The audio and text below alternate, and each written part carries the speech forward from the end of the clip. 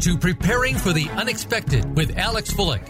People, organizations, and communities need to prepare for and respond to natural and man-made disasters in a timely manner and in the most effective way possible. Our program examines what is being done before, during, and after a disaster and those unexpected events to keep you in the know.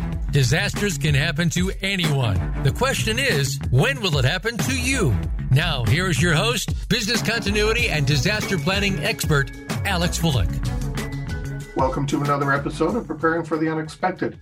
I'm your host, Alex Fullick, and as always, we like to talk about things related to disaster recovery, business continuity, crisis management, COVID, wellness, anything that helps you, your organization, or your community prepare for, respond to, and overcome adverse situations. If you'd like to be a guest on the show, please feel free, reach out. I'm the only Alex Fullick on LinkedIn. So I'm really easy to find, and I do respond to everything I get. One quick announcement, I will be speaking at the Continuity Insights Conference, April 25th to 27th in Louisville, Kentucky.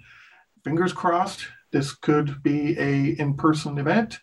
And if it is, I hope I run into a lot of you and maybe twist a few arms and get you to come on the show.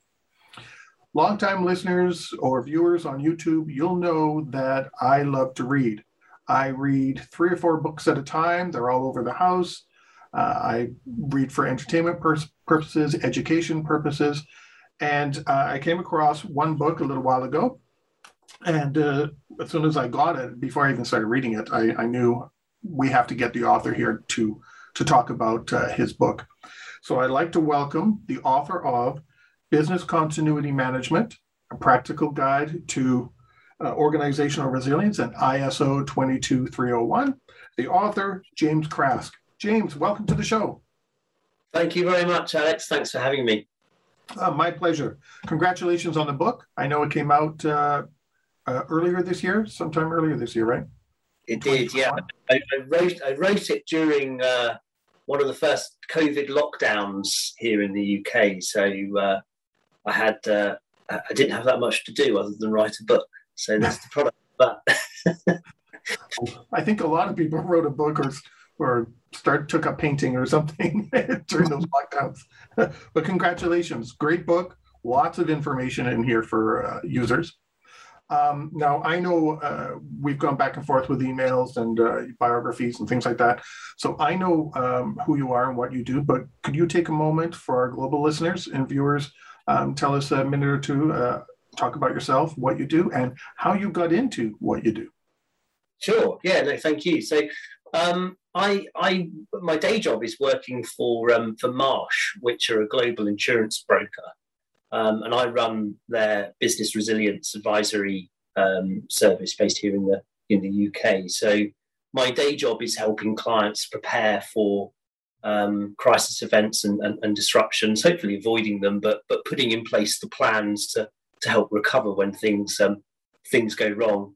I also chair the ISO group that looks after ISO 22301, the business continuity standard, and some of the organizational resilience standards as well. And I've been doing that for a number of years. The last big project we were involved with there was the revision of ISO 22301, which came out in 2019. And really, I've always been involved in this kind of area of work. I started out life in various government roles here in the UK as part of a legacy from the Cold War planning days. Civil defence type organisations that would plan for big catastrophes. Ended up in government, in a part of government that advises the Prime Minister and Cabinet on crisis issues, and then made a step into the private sector. So I worked for PwC, which is one of the big 4 professional services companies doing resilience consulting for clients. And I had a short interlude break from consulting, working in the nuclear industry at a place called Sellafield, which is in the northwest of England, very remote location, but it's the home of all of the nuclear industry here in the UK, and I was running risk management for the Nuclear Decommissioning Authority. I think they say that Sellafield is one of the most highly hazardous sites in the whole of Europe. So it's quite a complex kind of set of issues that we dealt with. So that's me. You mean you didn't fall into this like the rest of us did? No. Well, I was I sought it out. And originally I was hoping to work for FEMA in the US. So I did a degree that was all about natural hazards, really. And I saw job adverts in FEMA working on flood risk. But I couldn't get those jobs because of visa restrictions, and didn't really realise that the UK had something similar, admittedly on a much lower budget than the US have got for these types of things. And found my way into a role in as I say, in civil defence. Oh, well, I'm glad you could join us today and take some time to talk about your new book. And again, congratulations on it. Having written a few myself, I know the challenges and what it's like to put one together. So congratulations to you on pulling this all together. Now let's jump into it. Let's start talking about some of the topics that you bring up in your book. The first chapter, actually it's the second one, but the evolution of resilience. So I want to get from you, what is your definition of resilience? Well, I mean, this is a question you get asked. Yeah, for me, it's all about adaptation. History, resilience is about responding to the need for change, reinventing yourself, and adapting the business so that it stays relevant and can continue to operate. History tells us that there's a litany of organisations that have failed to spot the need for change. And of course, hindsight is a wonderful thing. It's easy to spot those companies that are no longer with us and point at them and say, clearly they didn't do something right. Those organisations aren't there anymore. It's sometimes harder to see those organisations that have reinvented themselves and consistently adapted to that need for change. I suppose one example of organisation that comes to mind that hasn't done a terribly good job at that would be something like Kodak. How many of us use film cameras these days? Should they have changed their business in response to the changing ways that we were all taking photographs? Versus organisations like, I think I talk about Nokia in the book, that have reinvented themselves time and time again into the company it is today. So it's all about adaptation and change. Yeah, I remember having, as a kid, Kodak cameras, Insta cameras, Polaroids, all these different kind of Kodak, and then all of a sudden, what felt like a blink of an eye, they were gone. That's right. Yeah, and it does make me wonder, how many big companies today won't be here in 5, 10, 20 years' time? Now, if you and I do that, we would be able to retire on the money we make on the stock market. But one of the things about resilience is about trying to spot those organisations or the signs that organisations might be heading for potential doom, effectively, and trying to address it before it happens. So, with your definition in mind of resilience, are there limitations to business continuity? Well, I think business continuity, first of all, I'll say is it's a very, very important discipline and a very important capability that I don't think is any less important today than it ever has been, even with the birth of this new concept around resilience. But by its very definition, business continuity is all about recovery. And therefore, it assumes that we've agreed a predefined point to which to recover to. So it's not necessarily thinking about how to evolve the business and change the business, adapt the business to meet future challenges. And I think that's probably where the big difference is between business continuity and resilience. I don't think you can have resilience without business continuity. I should say that. It is very important. And I don't think business continuity can really exist without some form of resilience incorporated into it either. True. Yeah. I mean, when you think about, well, look at the pandemic as an example of that. I have lost count on the number of business continuity plans that I have read in the past, certainly more recently, that were written pre-COVID, that explicitly write pandemics out of the scope or make assumptions about the plan only really being effective in an environment where one or two, certainly a small number of geographical locations are impacted at the same time, i.e. you're able to then move processes around the globe. Well, of course, COVID has completely destroyed some of those assumptions. You could argue it's a failure of business continuity, but I think also it just points to the need for an extra layer of resilience thinking on top of business continuity to think about some of those scenarios that perhaps we're not necessarily well set up to deal with through our normal business recovery plans. Yeah, I think COVID kind of took some of the blinders off in some respects, that we have to see beyond our usual fire flood type stuff. Now you can have fire floods in other places and still get impacted, like COVID. And to your point with plans, if our place is down, we'll do this, and this. We'll move here and there. Well, you know what? Those other places are down now too. But that didn't creep into our mindset because it never really happened in the way it has with COVID before.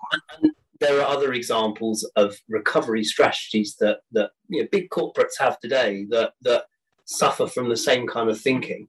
So think about cloud computing. And we've seen a few big disruptions of some pretty significant cloud providers over the last few weeks and months. How many times have you had conversations with executives about, well, it's okay, we're resilient because it's all in the cloud?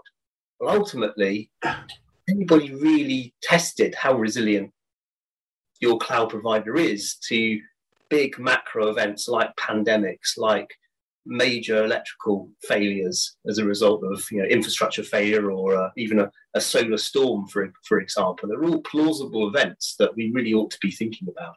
And I think one of the things that COVID has done is just demonstrated that we can't ignore those very low probability, high impact risks, which business continuity should be pretty well suited to manage. But I think pandemic has proven that there are some limitations there. Yeah, agreed. Let's move on to another chapter. What can we learn from international standards? I always find this interesting. What are the benefits and potential pitfalls of following a particular standard? And should any organization adopt a standard? I ask because I know you've got ISO 22301 talked about in your book, but I've also got in my files, there's a Malaysian standard, there's an ANZAC standard, there's DRI, BCI, and all these other kind of things out there. So what are your thoughts on those? Yeah, and you've got ACES, you've got Singaporean standards. There's plenty to choose from. There's certainly no shortage of standards. Take the benefits first. I think the main benefits in the name. A standard gives you a consistent standard way of doing something that you can then repeat, measure, and then compare. So that's hugely useful for organizations that are big, that have multiple locations, a distributed workforce, where you want to deliver some consistency in the way that you're doing something. And it also helps with efficiency as well, because you're not reinventing the wheel every time you're trying to deliver something. This, what's in a standard, because it's been written through a consensus process involving a whole bunch of global experts, should be pretty close to being best practice. And therefore, why reinvent something that somebody has already got the war wounds from writing and doing it the wrong way, potentially themselves? There are though pitfalls, and I cover some of these in the book, and I spend a lot of time with clients walking through these, particularly those that are looking to go down the route of accredited certification. I think there's quite a tendency for some individuals to take standards a little too literally. There is a difference in my mind between implementing a standard pragmatically to fit the nuances of individual organisation versus doing it dogmatically, following the process without giving much thought to how it will actually land in the business, whether it's actually delivering any real value. And sadly, I see quite a lot of those that example, that approach being taken in some organisations, and the result is that it just switches people off, and it stops people from engaging with the process. So I'm a firm believer that you should be very pragmatic in the way that you deliver the standard. Now, you might think that that's a little bit conflicts a little bit with a conversation about getting accreditation, which is all about making sure that you've delivered it to the letter of the standard ultimately. But I don't think it is, because I think if you look at ISO 22301 as the example, the shall statements, which are the bits that you're going to get audited against, there is sufficient flexibility in the guidance that supports that to allow you to implement that set of requirements in a way that is pragmatic to the business. And I think that nuance is sometimes lost in the discussion around how to implement standards. The second question about should organisations adopt a standard? Well, I think it depends on what you mean by adopt. If you mean take the principles and the guidance that standards give us, then absolutely yes, I'm a firm believer of that. Basically, back to my point about the benefits that you get. If it's to achieve accredited certification to a standard, well, for me, that is a completely different conversation, and requires a significant amount of more thought before embarking on that journey. I often tell clients, be careful what you wish for with that, going down that route of accredited certification, because you'll get the investment to do it once from your exec, you'll get the certificate, everybody will be really happy, you hang it on the wall, slap on the back, but then you've got to do it again, and you've got to maintain it, and that's where the effort lies, and sustaining the amount of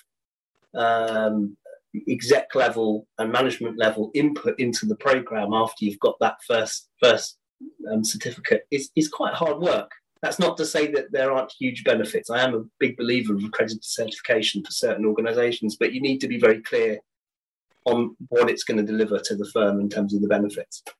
Right, because then you've got to, either it's an annual or biannual, whatever it ends up being, we have to go through this whole thing again. And executives are going to say, but we already got our certification. Why do we have to continue doing this? Right? And that's that's the different mindset than let's achieve this goal. Yes. And as you said, you've got the plaque up on the wall. Great. Now we've done it. On to the next thing. Yeah. But then a year down the road, it's, wait a second. What? I have to do it again? But there are some organizations that clearly benefit from it. And the argument for getting accredited certification is very strong. So organizations where you want to demonstrate to your customers that your trusted business, safe. Some of the law firms that I know get certification in order to demonstrate that they're not going to lose sensitive data, or they'll be able to recover in times of disruption.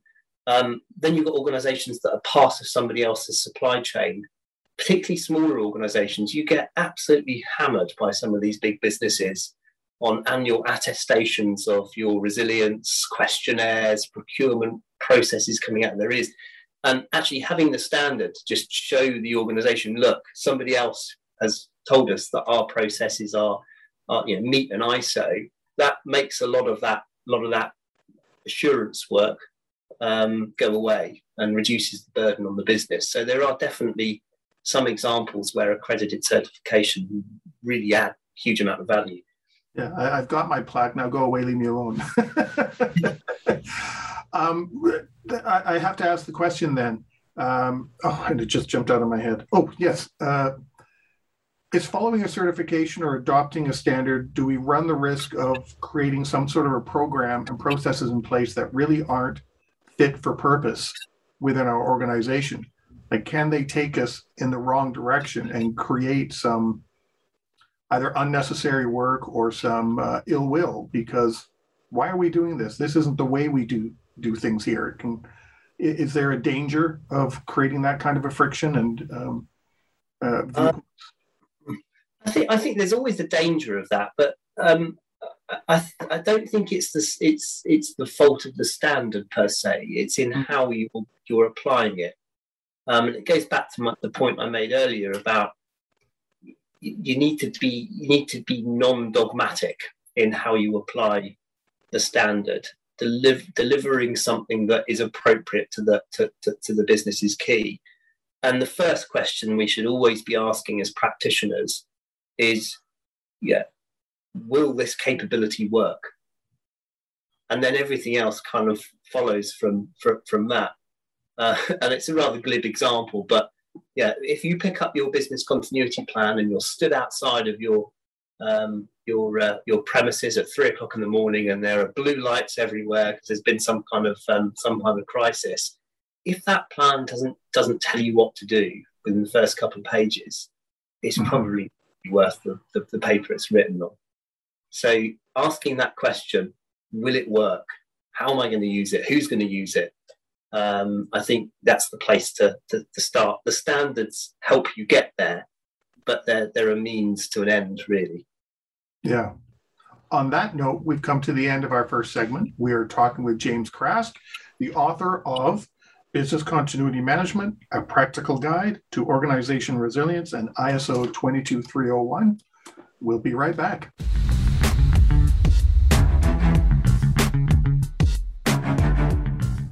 Follow us on Twitter at VoiceAmericaTRN. Get the lowdown on guests, new shows, and your favorites. That's VoiceAmericaTRN.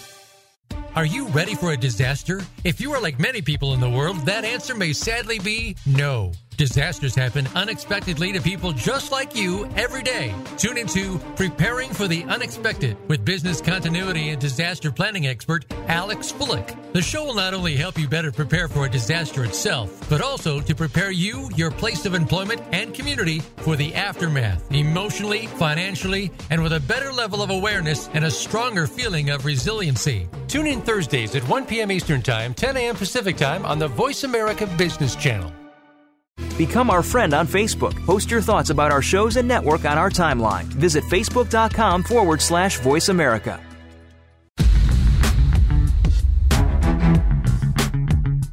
You are listening to Preparing for the Unexpected with Alex Fullick. Email your questions to info@stone-road.com. Again, that's info@stone-road.com. Now back to Preparing for the Unexpected. Welcome back. Today we are talking with James Krask, the author of Business Continuity Management, A Practical Guide to Organizational Resilience, and ISO 22301. James, lots of great information in our first segment. I'm going to jump to another chapter now.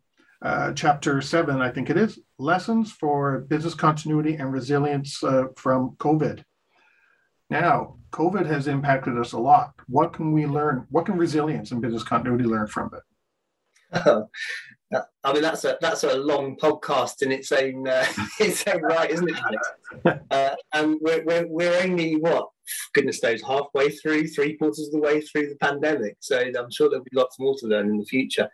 I think for me, though, the main lessons have been, and I mentioned some of this in the first session. The traditional business continuity plans, I think, haven't really stood the test of the pandemic in many cases, and that's because many business continuity plans were making assumptions about crisis events that would impact on specific geographies rather than the entire globe at the same time. And in that kind of thinking, it's possible to move processes, even move people to different parts of the globe to carry on operating. But the problem with the pandemic, obviously, is that everything was impacted at the same time, and it was also a demand side impact as well. So you had supply chain issues for many organisations, particularly in the early days. So the plans themselves, I think the scope perhaps needs to be properly stress tested, and the planning assumptions that are written into those plans need to be properly scrutinised.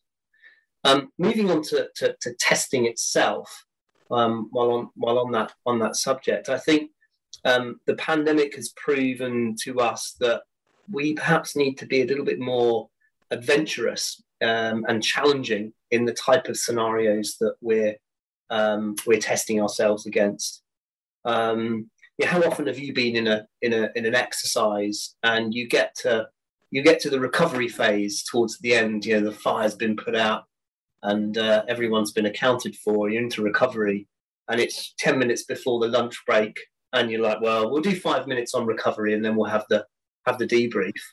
But there's just not enough time, is it? There's so much complexity in that recovery phase that we never really properly scrutinise and never really properly stress test.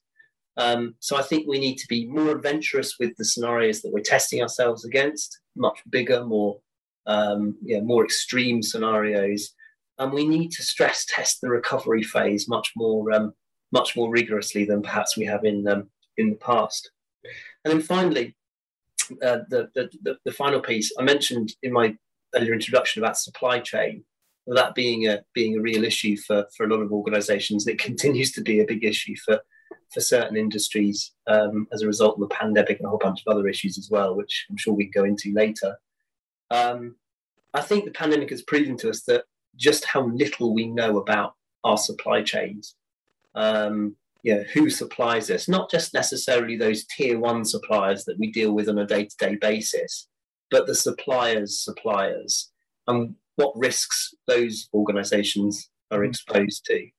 I don't think we've done anywhere near enough work on exploring some of the vulnerabilities there. You staying on the topic of the lessons that we've learned from COVID, but maybe lessons overall. How do we recognize when or if there is a lesson to be learned? Do we have to wait for something to happen to us? We have to be impacted for us to actually learn something, or how do we recognize our learning situation?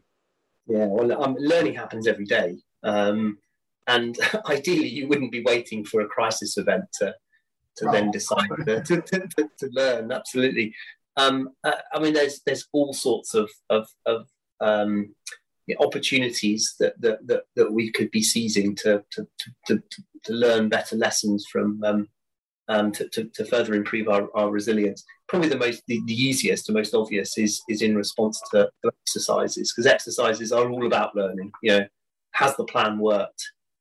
Do my team understand their role in a disruption? Are they the right individuals to be involved in a disruption response? What do we need to do differently when and if it happens for real?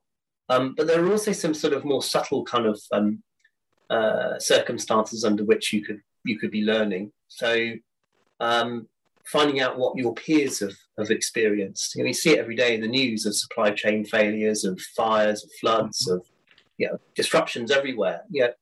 Put yourself in their shoes. How would you have responded? Do you think your plan would have coped with the experience of that organisation? So use other people's misfortune, I guess, to strengthen your own preparedness. But ultimately, as I mentioned at the beginning, learning happens every day, and a business continuity practitioner's job is never done. Every day there will be an opportunity to identify an improvement, either from within the business or from outside the organisation, from what other organisations are responding to.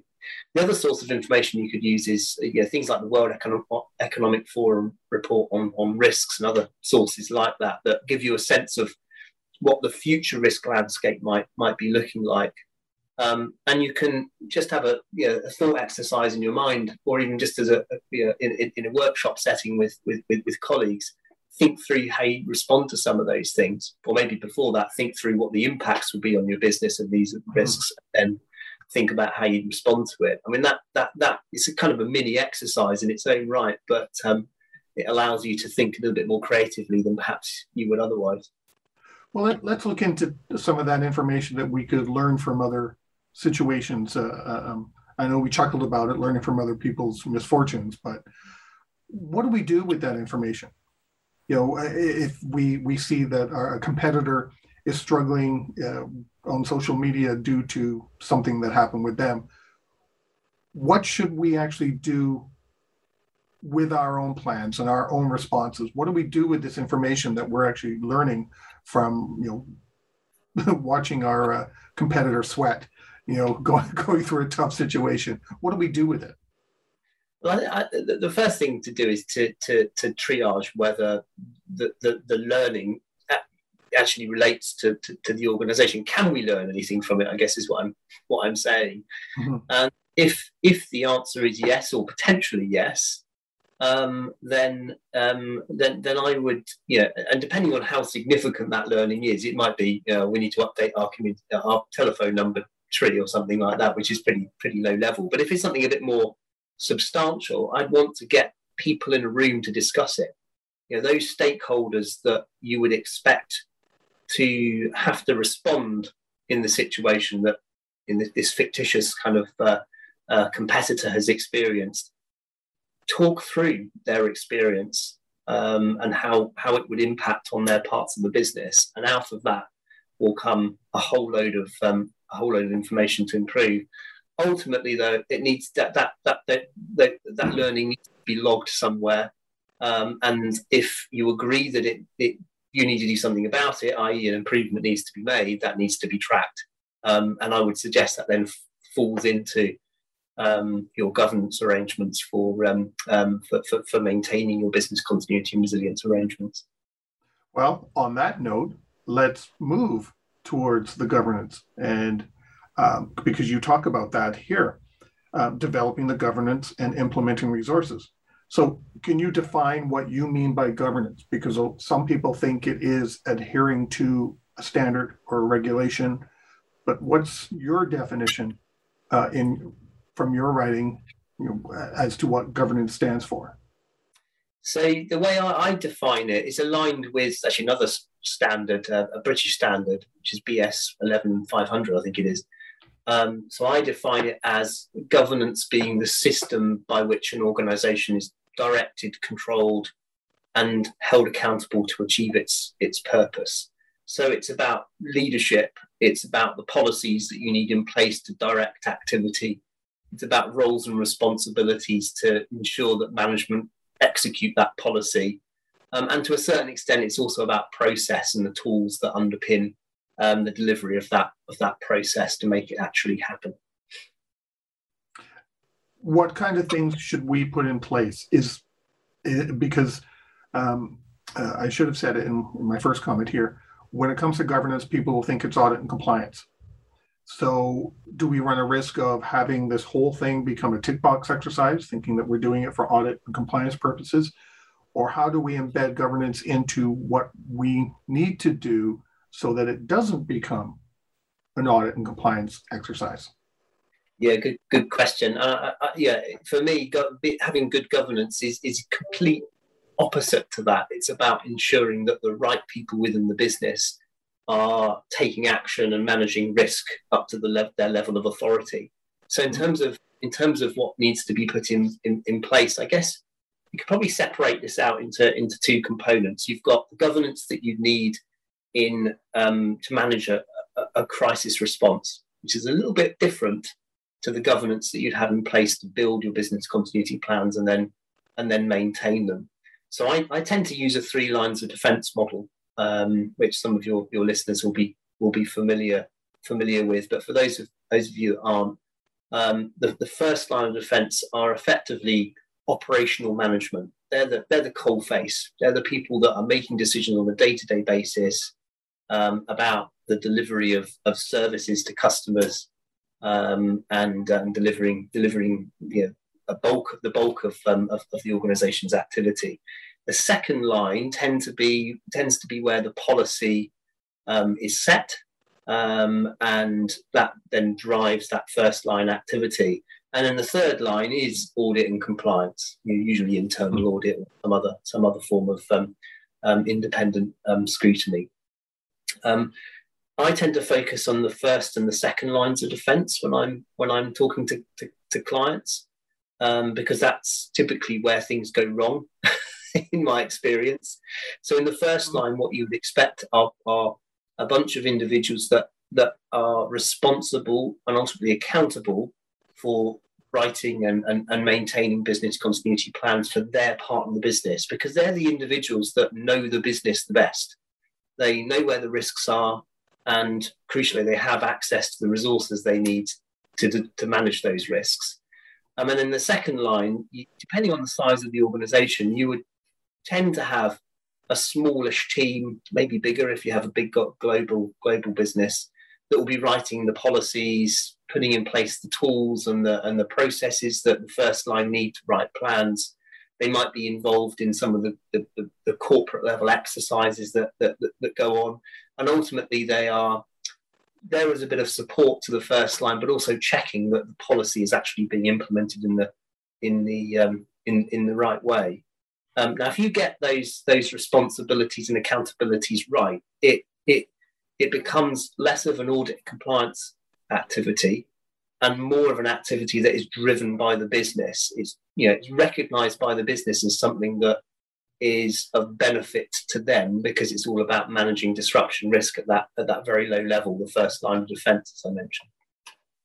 Yeah, I think one of the problems some organizations have is either the initiative starts out from the audit and compliance group saying this is what you need to have, and then everybody looks at them, okay, what do I need to do?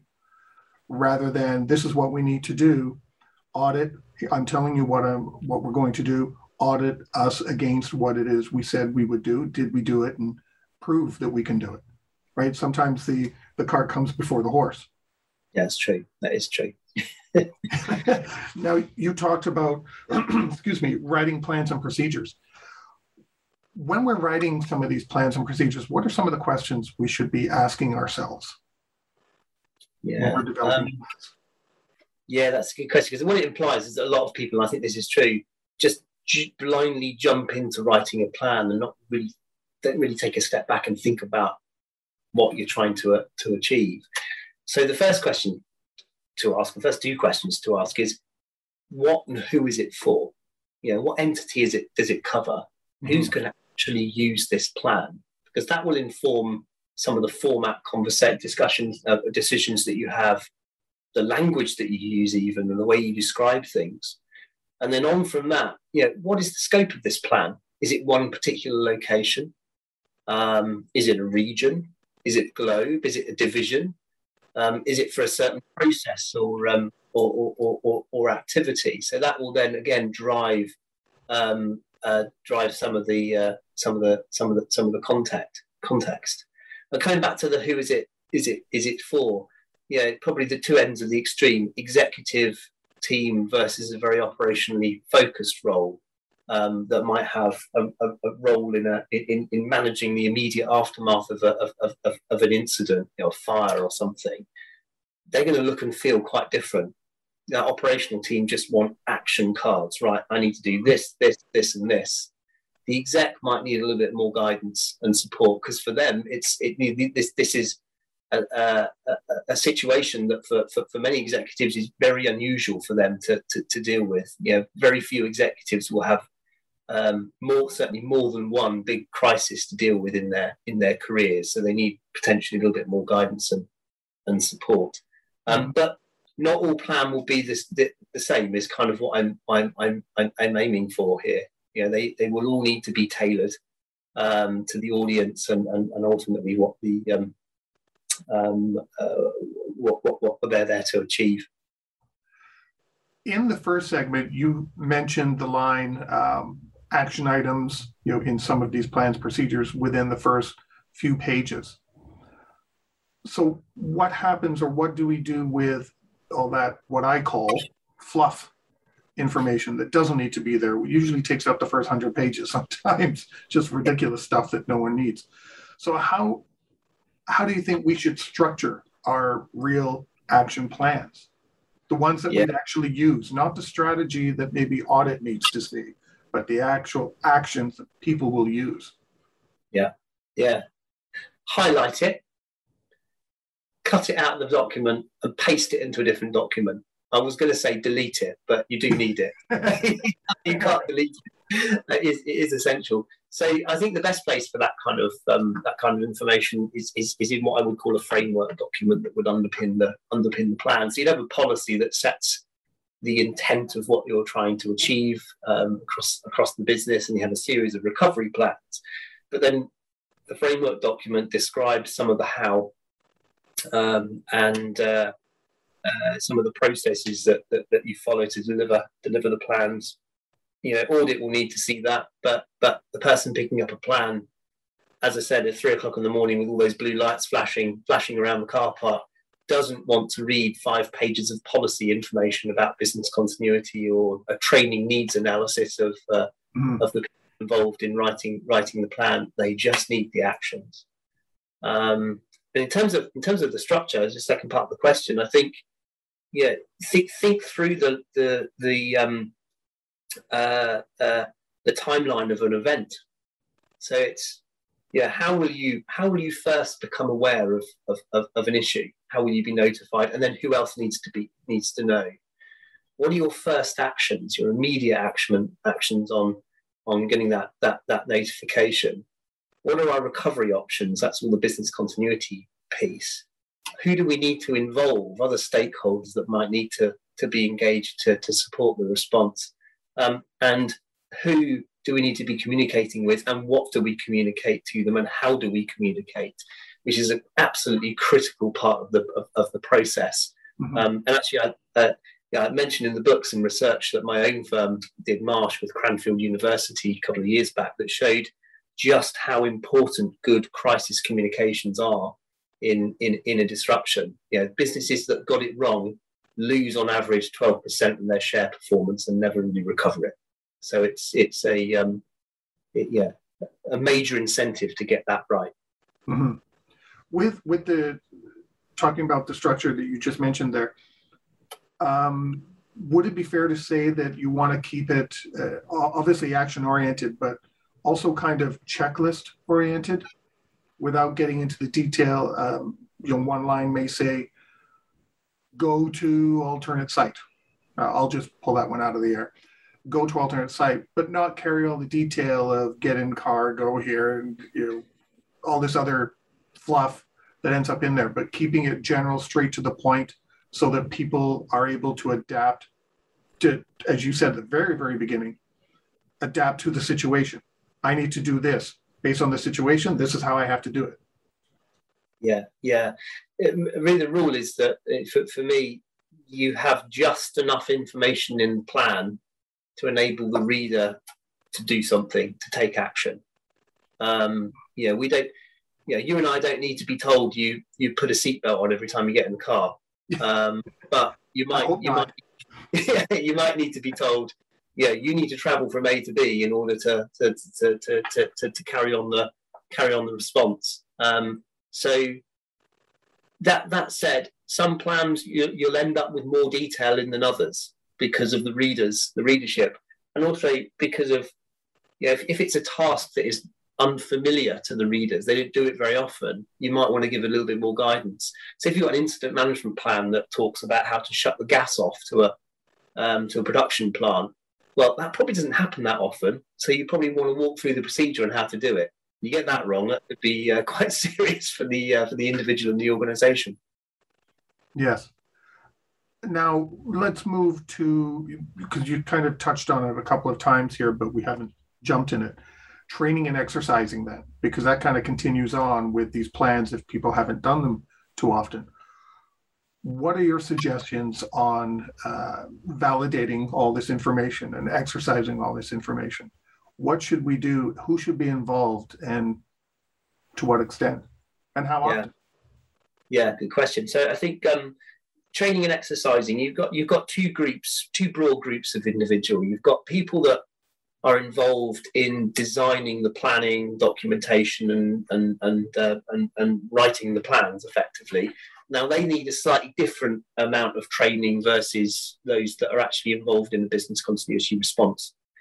And if I focus on that latter group rather than the former, the individuals that need knowledge of how to respond should be regularly engaged in exercises to build some muscle memory around how they would respond in a disruption. It's no good doing that every 24 months. It has to happen much more regularly than that.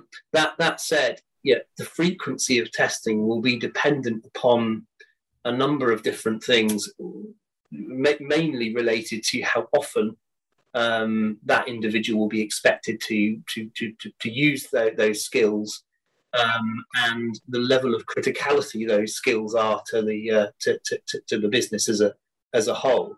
If I give you an example, the person that is writing the minutes of the crisis management team meeting, crucial role in terms of noting down the actions, probably doesn't need to be trained that often, because you're likely to be using somebody that maybe, an executive's PA, for example, is used to doing that kind of task anyway, but just in a slightly different environment.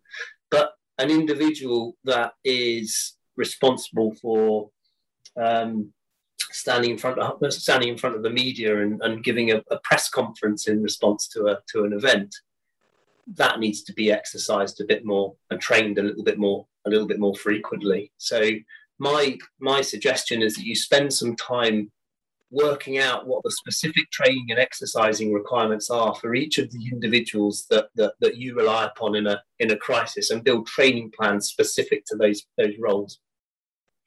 And you mentioned executives. That includes them too in things that they would experience. Obviously, you're not going to train an executive, I hope, on how to rebuild a mainframe or recover an application or something, but you are going to need them to deal with board of directors, key, presidents of other companies, that they deal with, all of a sudden picking up the phone and calling them, media and things like that, right? You got to test them on what they need to do. Absolutely critical. In fact, they're often probably the most important group to train and exercise, for the simple reason that this is very unusual to them. They don't do this every day. Mm-hmm. Even if they stand up in front of the media regularly to talk to give press conferences on their share performance or something, they in those kind of situations they're usually dealing with quite a friendly bunch of media. In a crisis, they'll be potentially dealing with a hostile media. And that's a very different experience, having seen it for real myself. We all see it on the TV and on the news at the time. Even if you think you're good at handling a journalist during business as usual, handling a seasoned war correspondent that's just come back from some war-torn country to come and report on your oil spill or something that everybody's suggesting you caused, is a very experience that needs to be exercised and trained frequently. And on that note, we've come to the end of our show. James, thank you so much for sharing your time and expertise, and congratulations on the book, Business Continuity Management, A Practical Guide to Organizational Resilience and ISO 22301. It's chock full of great information in here, very detailed, all kinds of examples. And James gave us a few today. So James, thank you so much for joining us today. Thank you, Alex. Thanks for having me. My pleasure. And to everybody watching and listening, stay prepared, everybody.